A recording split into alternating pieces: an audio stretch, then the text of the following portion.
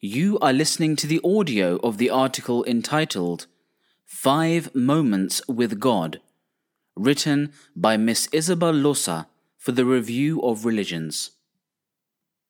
Prayer. Prayer is sometimes considered an empty word, devoid of true meaning, a concept alien to some and deemed by others to be a pointless activity. As the Western world has passed through a period of economic prosperity, it has gradually moved away from organized religion. In turn, many in the West have abandoned the practice of prayer. For some, the offering of prayers is considered an outdated tradition, a ritual from the past, and a one-way call to an imaginary God, without answer, without results. Many are reconciled with the apparent fact that life's most profound questions cannot be answered with any degree of certainty. Is there a purpose to life? Does God exist? Is there life after death? At best, many believe we may only come to know the answer to such questions when we die, if at all. In its origin, the practice of prayer was taught by the world's spiritual guides, who used it to communicate with the divine. It was considered to be a door, a passage to another world where once the eternal voice could be heard. But what about now?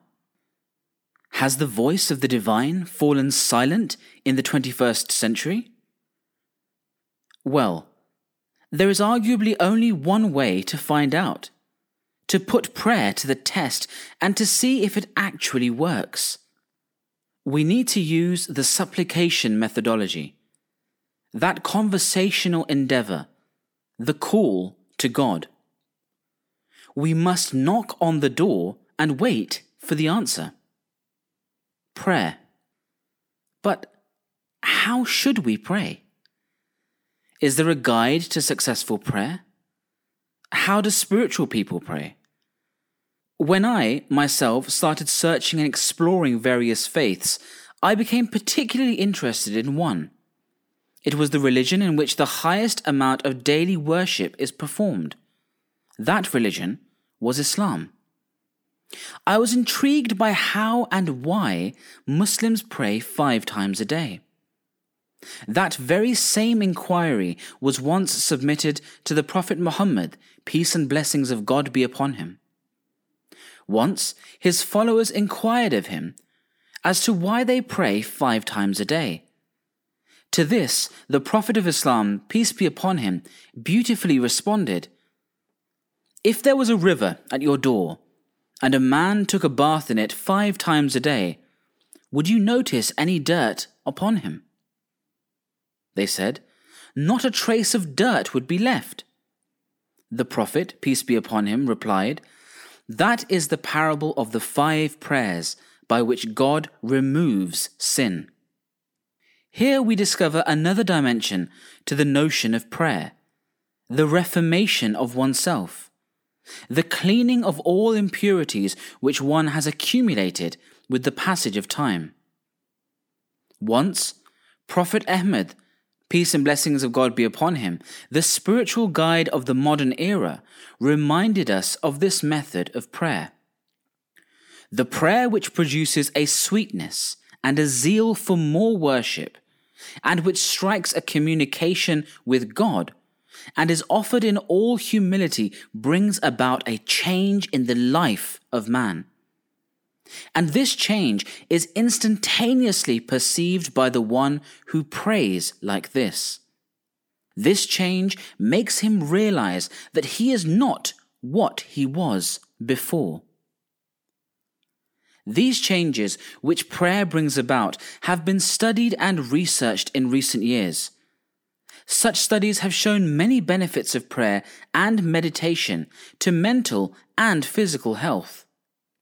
These benefits include the reduction of stress and anxiety levels, promotion of a more positive outlook, improvements in attention, and the combating of depression. Research also shows a correlation between prayer and a reduction in harmful habits, such as excessive alcohol consumption. Another study has shown a close connection between prayer and satisfaction in relationships.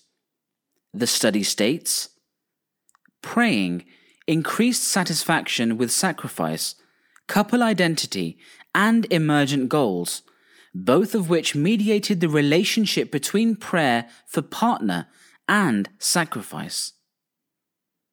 Such findings demonstrate that the benefit of prayer is neither hypothetical nor illusory. That prayer is not the mere repetition of empty words. Rather, prayer has tangible effects. It brings about measurable changes within us. We can observe these effects before us. As such, prayer no longer appears to be an outmoded practice from the past. We can apply it here and now. We can experiment with it and test it. We may adopt it in order to ascertain in full sense its benefits. So, this is something I myself tested and later came to implement in my daily life. But is it even possible to pray 5 times a day in the modern age? Would it fit in with our busy schedules? Or would it not be considered more of a burden than a pleasure? Such questions, if unanswered, can disturb the minds of many and push them away from even trying. But I would say that such considerations are unfounded, since prayer becomes like a healthy addiction. Once you try it, you cannot abandon it. You cannot leave it aside, nor can you ignore it. An invisible strength, an invisible yet urgent need comes from within your being and asks you, begs you, pleads with you to speak to that higher being. As a convert to Islam, I have experienced both routines in my daily life, one without prayer and one with 5 daily prayers.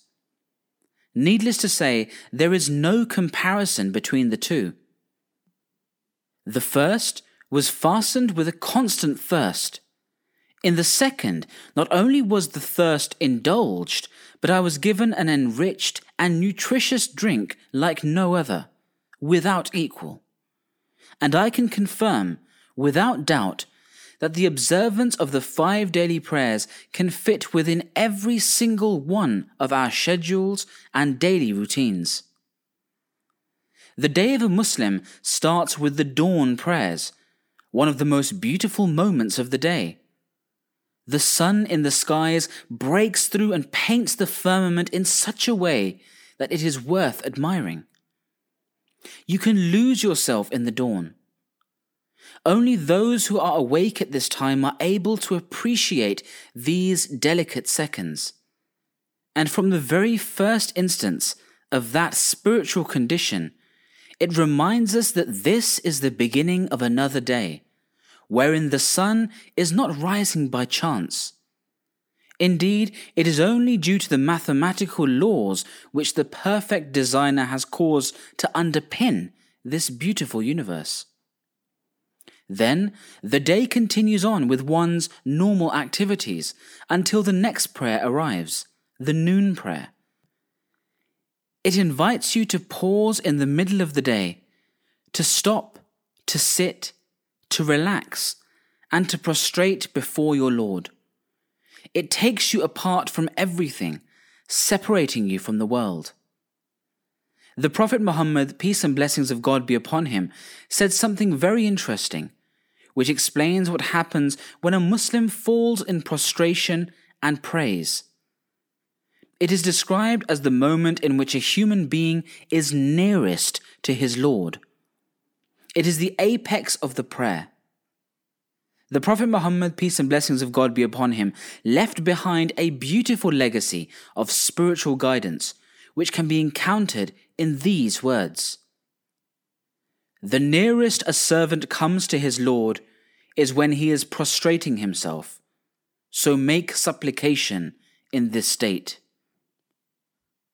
That moment is everything. The silence, with your head on the ground, knowing God Almighty is listening to you, humbles you and makes you burst into tears, questioning why you are worthy of being listened to by the Creator of the universe. Why you? If you are like any other soul, like any other human being who experiences birth and death. But that moment exists, and it can be experienced by anyone at any time, to the point that you become addicted to such a prayer. And it is then that you will understand why Muslims pray 5 times a day. In the middle of the day, the afternoon prayer arrives, when the sun starts to decline, but before it sets, you have another moment of solitude and seclusion for your own self, you and your Lord, to remind you of your mistakes, your boundaries, your needs, and your supplications. If the dawn was majestic, then let us not forget about the next moment of prayer. The sunset prayer, the golden hour as many have named this moment, for the beautiful visible light in the skies. The remainder of the burning sun creates a great piece of art in the heavens above. No one can deny the shaking of oneself when observing the reds, the oranges, and the yellows mixing together with the clouds, creating a masterpiece that not even the best of artists can imitate. Unparalleled and unequal in beauty, it yet again reminds the believer of the wonderful designer who has created the heavens and the earth. Then the day comes to an end, and the obscurity approaches the earth, and the dusk envelops all. We don't know if we will be alive tomorrow, so we have another opportunity to meditate, to brace oneself and ask forgiveness for one's faults, to ask for help, or pray for those who are going through difficult times. The ritual that encompasses prayer in Islam is rich in itself, from beginning to end. A prerequisite to each prayer is ablution, performed with the purpose of not only washing one's hands, face, and feet, but with the metaphorical cleansing of the soul. It allows one to leave aside all other worries and thoughts, to prepare oneself for that holy moment, the moment of coming closer to the divine, the moment which has no equal, the moment with God. After the ritual of physical purification, with one's face still slightly wet, it is time for the last prayer of the day, the night prayer.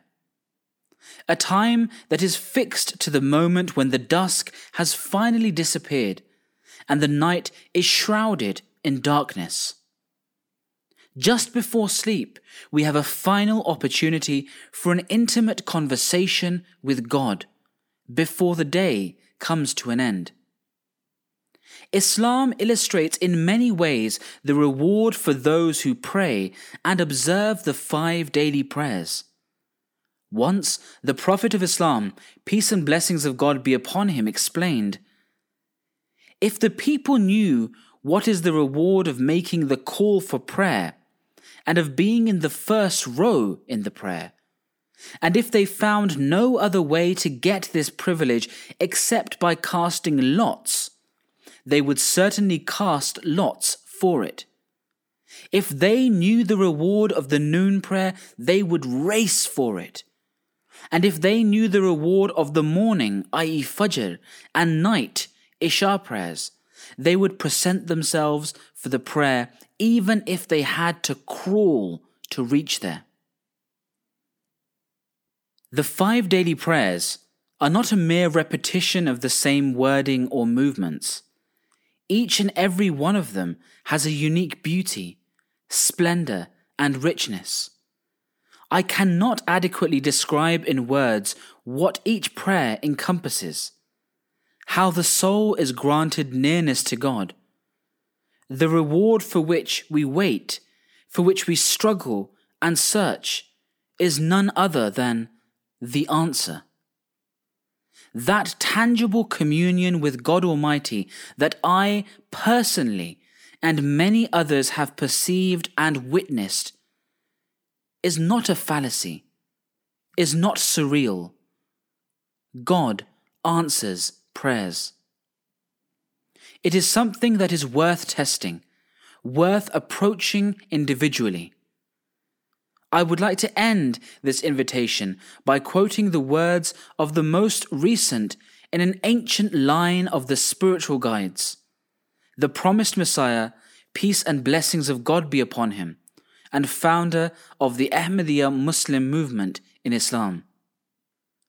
Until a person throws themselves before Allah the Almighty, considering their own being to be nothing more than a complete non-entity or the like thereof, this being an inherent demand of divine providence, they cannot receive God's grace and light.